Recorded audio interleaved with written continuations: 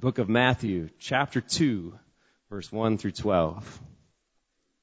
After Jesus was born in Bethlehem in Judea during the time of King Herod, Magi from the east came to Jerusalem and asked, "Where is the one who has been born King of the Jews? We saw his star in the east and have come to worship him." When King Herod heard this, he was disturbed, and all Jerusalem with him. When he had called together all the people's chief priests and teachers of the law, he asked them where the Christ was to be born. "In Bethlehem, in Judea," they replied, "for this is what the prophet has written. But you, Bethlehem, in the land of Judah, are by no means least among the rulers of Judah. For out of you will come a ruler who will be the shepherd of my people Israel." Then Herod called the Magi secretly and found out from them the exact time the star had appeared. He sent them to Bethlehem and said, "Go and make a careful search for the child. As soon as you find him, report to me so that I too may go and worship him." After they had heard the king, they went on their way, and the star they had seen in the east went ahead of them until it stopped over a place where the child was. When they saw the star, they were overjoyed. On coming to the house, they saw the child with his mother, Mary, and they bowed down and worshipped him. Then they opened their treasures and presented him with gifts of gold and of incense and of myrrh. And having been warned in a dream not to go back to Herod, they returned to their country by another route.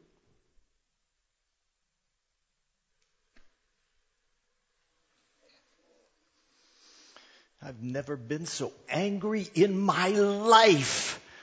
How dare they come riding into Jerusalem like they belonged here with their huge caravan, setting up their tents right outside the city wall. Did they think it wasn't going to disturb the people?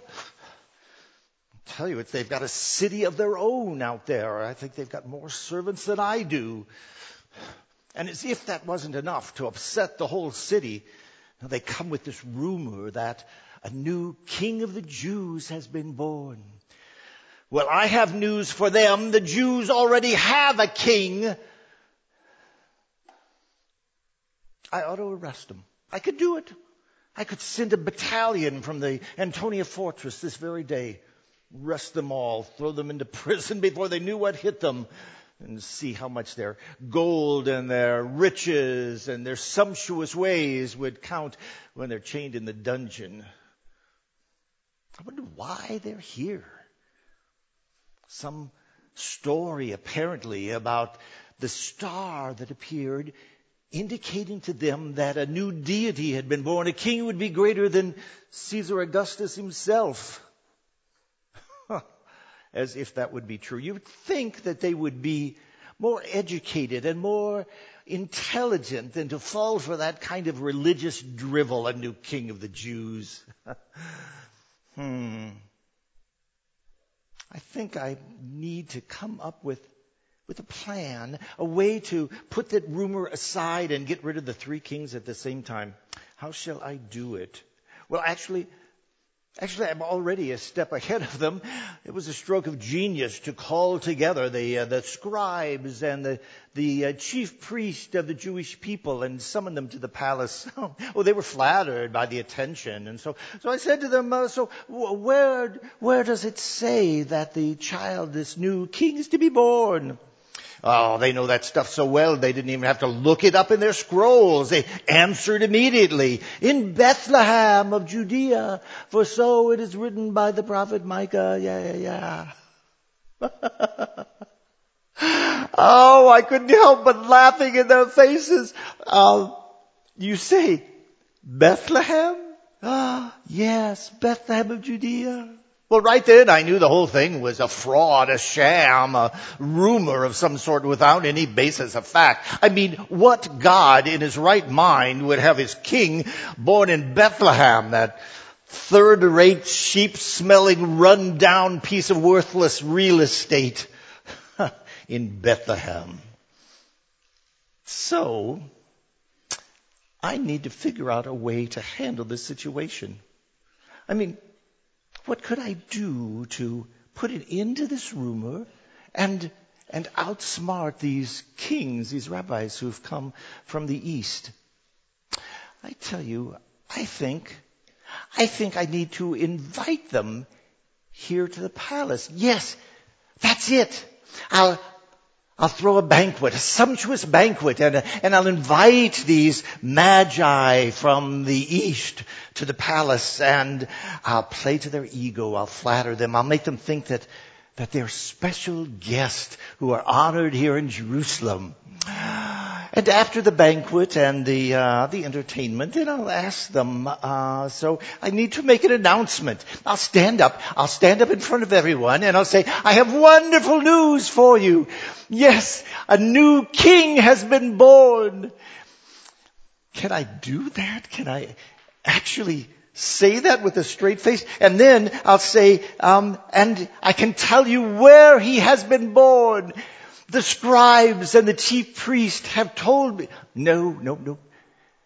I have discovered from my own extensive knowledge and study of the Torah where the child is to be born, and I'm happy to announce that he is born in Bethlehem. Oh, I've got to keep a straight face when I do this. That he is born in Bethlehem. And so I have decided that I will send these honored guests to Bethlehem to seek out the child. On my behalf, they will be my emissaries. And when they have found him, I will ask them to come back to me in Jerusalem and to tell me all that they have discovered, so that I too may go to Bethlehem to worship this newborn king. Yes, this is great. I'm going to go worship him too. And that I would need to bring the dear child here to the palace so that he can be protected from all who might do him harm, and be educated in the ways of his people and Roman culture. No, I'll leave out the Roman culture part. Educated in the ways of his people. And so that I can see that the dear child gets everything that's coming to him. It will work. It's a great plan. Everyone will fall for it, and that will put it into this rumor. People don't realize how hard it is to be a king. I mean, here I am devoting all this time and effort and eventually money to stamping out this rumor, which has absolutely no basis in fact or truth at all. It doesn't, does it? I mean, couldn't really be true, could it? No, of course not. And even if it is, we need to put an end to it. I suppose I'll have to kill his parents too. Yes, I'll bring the child to the palace, and the dear child will meet with a terrible accident, and I and all of Jerusalem will mourn his passing, and that will be the end of that. Still, there is that star, that incredibly bright star.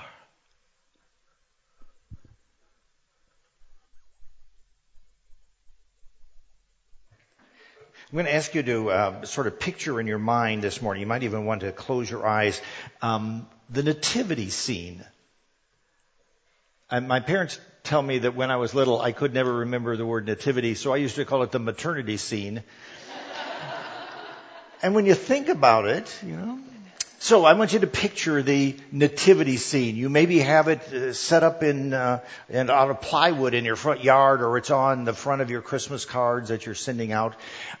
Because they're all basically the same, right? You've got Jesus in the manger, and then Mary and Joseph kind of hovering close to him, right? Looking incredibly clean and rested after this arduous journey that they've made, this desperate search during the night to find a place to shelter them, a place for Mary to give birth, this midnight birth, and they're just standing there clean and poised and rested next to Jesus. You must have shepherds, right? A couple shepherds anyway, and you don't want to forget the wise men. Usually you'll have 3 of them. Maybe some sheep there alongside the shepherd, a donkey, and maybe even a camel, right? And I really like the ones, the nativity scenes that have an angel hanging there or something. hanging in the sense of suspended there. And he's got his wings open, sort of, covering and blessing the whole thing. One of the things I noticed, though, is that there's one of the main characters in the Christmas story, you see where I'm going with this, who's never pictured in the nativity scene, even though he was crucial to the events surrounding the birth of Jesus. And I'm talking about Herod. I mean, they don't even have him like in the shadows in the background, lurking menacingly. He's just not included in it, right?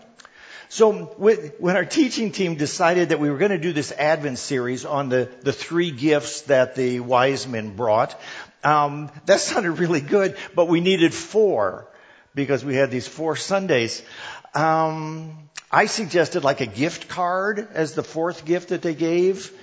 Something basic like the gold, frankincense, and myrrh, and a Walmart gift card. Who wouldn't be happy about that? But we decided instead that maybe we talk about the sort of anti-wise man who would be Herod. So I started reading and researching and thinking about this episode that Herod is involved in. I know Herod can be a little confusing to people because there are several guys in the New Testament named Herod. The one we're talking about, the one that's involved in Jesus' birth, was called Herod the Great. And he had some sons then who succeeded him and became rulers in various areas of the Holy Land. And their names were also Herod. So what we're talking about is this father, often called Herod the Great. He ruled in Judea for about 40 years. And one of the interesting things about him is he died in 4 BC. We have a little trouble sometimes dating when events in the Bible took place, but that's one that we're really sure about. Herod the Great died in 4 BC. Now, think about what that means for the birth of Jesus. If Jesus died before if Jesus was born before Herod died, when was Jesus born? He was not born in year 1 or year 0 or whatever it is that most people think. He had to have been born before 4 BC. So, actually, Jesus was probably born about 5 or 6 BC. Herod was part Jewish and had been appointed by Rome to rule the Jews. He was the king of the Jews, as his title proclaimed. But he was a Jew by birth, but certainly not by faith. It doesn't seem he has any inclination to be a man of faith at all. In fact, there are 2 things that Herod the Great was noted for. One of them was building projects. Not that he built them himself, but he undertook these great building projects, building palaces and fortresses for himself. And sort of the main one that we are interested in is he rebuilt the temple in Jerusalem. Remember, the temple had been built by Solomon 1,000 years before Jesus.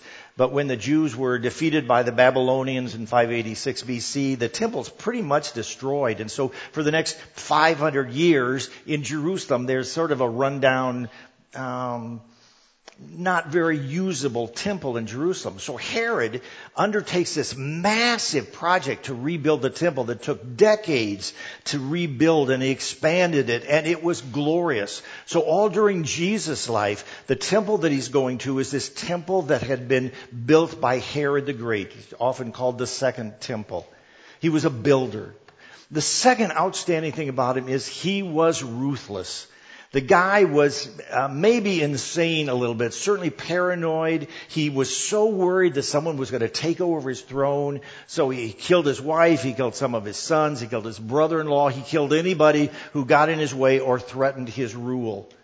Now, imagine a guy who is that way, who's going to kill anybody who threatens his throne, and suddenly there's this rumor going around that there's a new king of the Jews.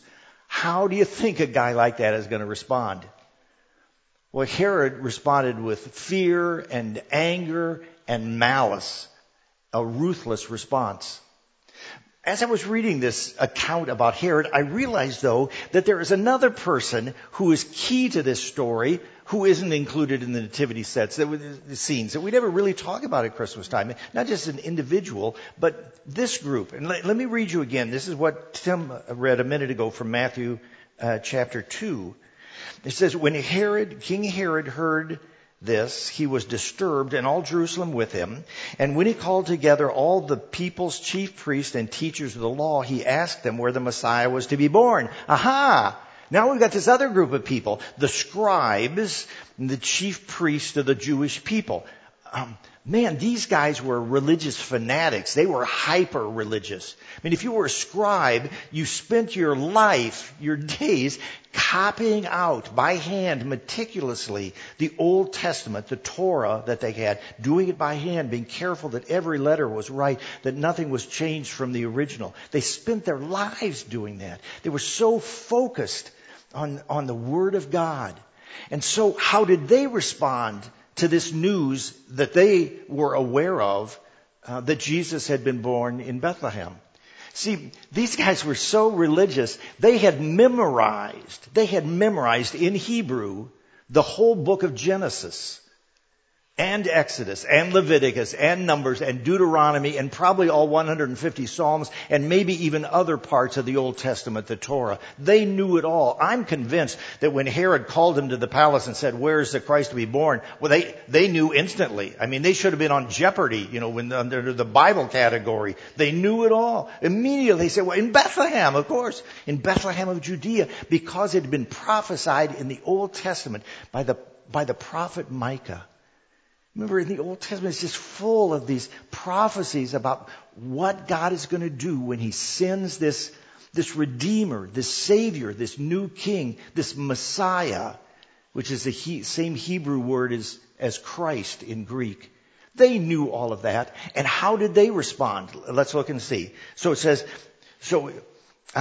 they replied, in Bethlehem of Judea, they replied, for this is what the prophet has written. But you, Bethlehem, in the land of Judah, are by no means least among the rulers of Judah, for out of you will come a ruler who will shepherd my people Israel. And then, what does it say that the scribes and the chief priests did after that? Oh, it doesn't say. They didn't do anything. They totally did not care. Do you know how far Bethlehem is from Jerusalem? A, 50 miles. B, 30 miles. C, 20 miles. The answer is D, none of the above.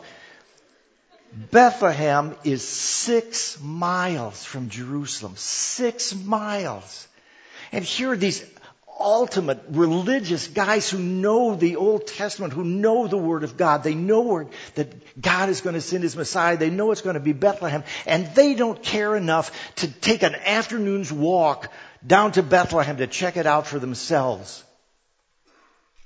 When I realized that, it upset me, I guess. This was a huge change for the whole nation of Israel. This was the event that they had waited for literally hundreds of years. Micah was a prophet 700 years before the birth of Christ. He prophesied at a time when God was showing the consequences of the adultery and the evil in the lives of Israel. But in the midst of that, Micah gives these amazing promises of what God is going to do, that God is going to forgive, God is going to restore, God is going to send a Messiah, a Savior. I'm going to read to you a little bit. Actually, I'm going to read to you a lot from Micah. And I just want you to listen to how it's described, how you think you would respond if you knew that this was actually taking place. It says, in the last days, the mountain of the Lord's temple. Remember, the temple is on a mountain in Jerusalem, Mount Zion. In the last days, the mountain of the Lord's temple will be established as the highest of the mountains. It'll be exalted above the hills, and peoples will stream to it. Many nations will come and say, come on, let's go up to the mountain of the Lord, to the temple of the God of Jacob. And He will teach us His ways so that we can walk in His paths. He will judge among the nations and settle disputes among the strong. And to see if this sounds familiar, they will beat their swords into plowshares and their spears into pruning hooks. And the nation will not take up sword against nation, nor will they train for war anymore. And everyone, this is their picture of an ideal life. Everyone will sit under his own vine and under his own fig tree, and no one will make them afraid. For the Lord Almighty has spoken. All the nations may walk in the name of their gods, but we will walk in the name of the Lord our God forever and ever. And in that day, declares the Lord, I will gather the lame. I will assemble the exiles. The people who are far from God. You can't come close to God. You're not perfect. You're not a Jew. In that day, He's going to gather them together. And the Lord will rule over them from Mount Zion from that day and forever.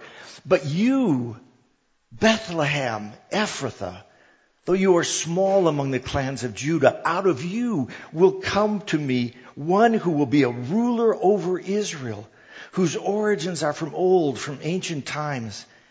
And he will stand and shepherd his flock in the strength of the Lord and in the majesty of his name. And they will live securely, for then his greatness will reach out to the ends of the earth, and he will be our peace. And then he gives this description of God. Listen to who is a God like you, who pardons sin and forgives our transgressions. You do not stay angry forever, but delight to show mercy. You will have compassion upon us.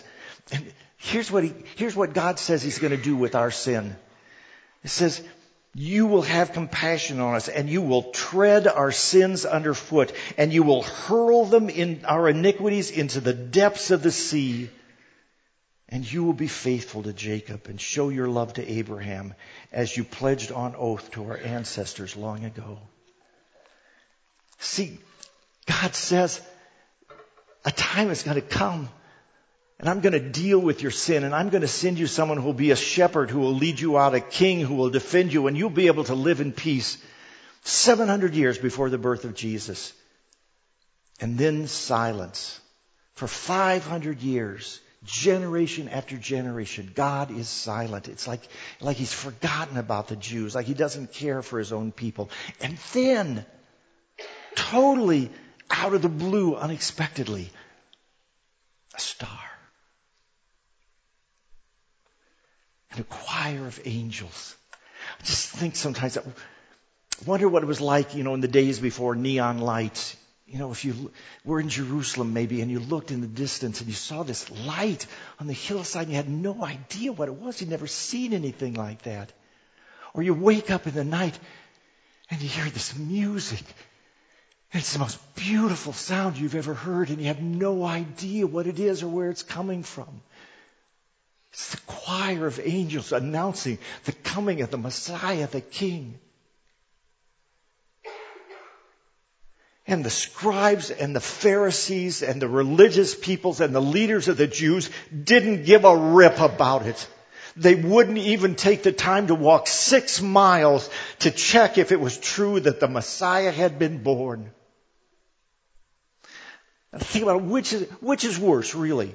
Herod, who acts with anger and fear and murder in his heart, or these religious people who don't even care enough, who become so immune to the truth of God because they've copied it and they've heard it and they've read it thousands of times that they don't even care if the Messiah's been born.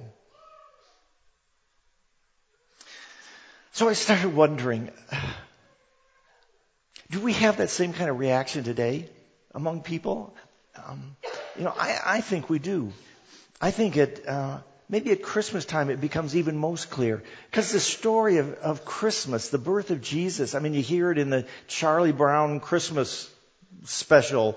And you hear it every time you come to church, and even if you only come at Christmas time and you've been coming for 20 years, 20 times you've heard the story of the birth of Jesus, and it just becomes so what? So maybe Jesus was born, maybe he wasn't. What difference does that make to me? And Jesus says it makes all the difference. One time he's talking about himself, he's describing himself as this great shepherd that Micah and others had talked about in the Old Testament. And in John 10:10 he says this, he says, a thief comes only to steal and kill and destroy, but I have come that they may have life and have it to the full.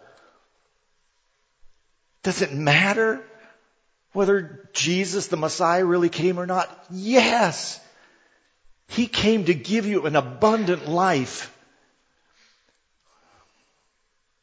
Or maybe some people respond kind of like Herod. They're really afraid of Christ, afraid of God.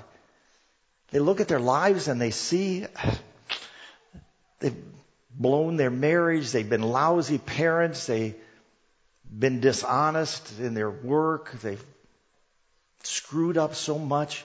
And the last thing they want is to come into a relationship with God, with Jesus Christ, because they have this picture of God as coming to judge and to condemn and to punish. But what did Jesus say? What did Jesus say? You know, I've come to believe that I think I know what the most important verse for people today is in the Bible. You might think it's John 3:16, which is an incredibly important verse, right? God so loved the world that he gave his only begotten Son, that so whoever believes in him might not perish but have everlasting life. But I think maybe the verse after that is even more important for us. Because this is what it says, John 3:17. For God did not send his Son into the world to condemn the world, but to save the world through him. If your view of God and of Jesus Christ is this hammer coming down on you in your life and you want to avoid him and keep as far away as possible, Jesus says, I didn't come to condemn you. I came so you could live in a right relationship with God. And I don't know if you or other people are reacting in some of these same ways that the scribes and the Pharisees did. Maybe it's become a commonplace to you. My wife Sally, as an adult, developed a lot of allergies. And so she started going to an allergy clinic in La Crosse, Wisconsin.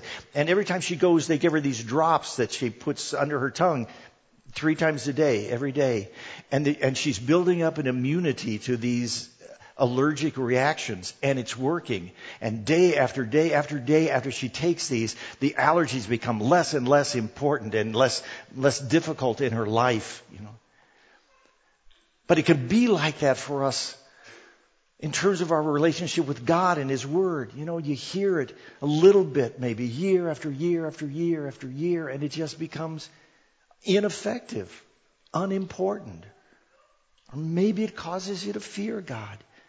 Jesus said, that's not why these events took place. That's not why I, as the eternal Son of God, became a human being. That's not why God orchestrated all of these events so Mary and Joseph would be in Bethlehem at the right time, so I could be born there, so I could fulfill all of these Old Testament prophecies and predictions that God had given. I didn't come to judge you. I didn't come to hurt you. But God, I came to save you, to give you abundant life. Does it matter to you? Does it scare you? It ought not to. That's not what God wants. Wouldn't it be an amazing thing, if we could be the kind of response that we see in these wise men who followed the star and sought out Jesus and worshiped him. Those of you who know me well or have heard me teach a lot, I'm really into astronomy and the universe and all that kind of big stuff. So I've been excited that we just landed a new spacecraft on Mars. InSight, it's called.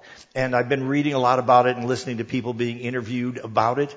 It took it 7 months to get to Mars at an average speed of 6,200 miles an hour. It traveled 300 million miles and landed perfectly where it was intended to go on Mars. And I heard one of the engineers who had worked on that being interviewed, and they asked him, how is it possible that you could go that distance, 300 million miles? How do you guide a spacecraft like that to land right where you want it to do? And you know what his answer was? It blew my mind. He said the spacecraft was guided by a star. That the guidance system on this spacecraft is fixed on a star that never moves. And they follow that star for 300 million miles till it lands on Mars. For Herod, for the scribes, 6 miles away, the Messiah was born. And today, Jesus is closer than that to you. He offers that same invitation to us. My prayer for you and me and for our friends is that we would hear that invitation anew, know that it's meant for us, for our time and for our lives, and that we would respond. Let's pray.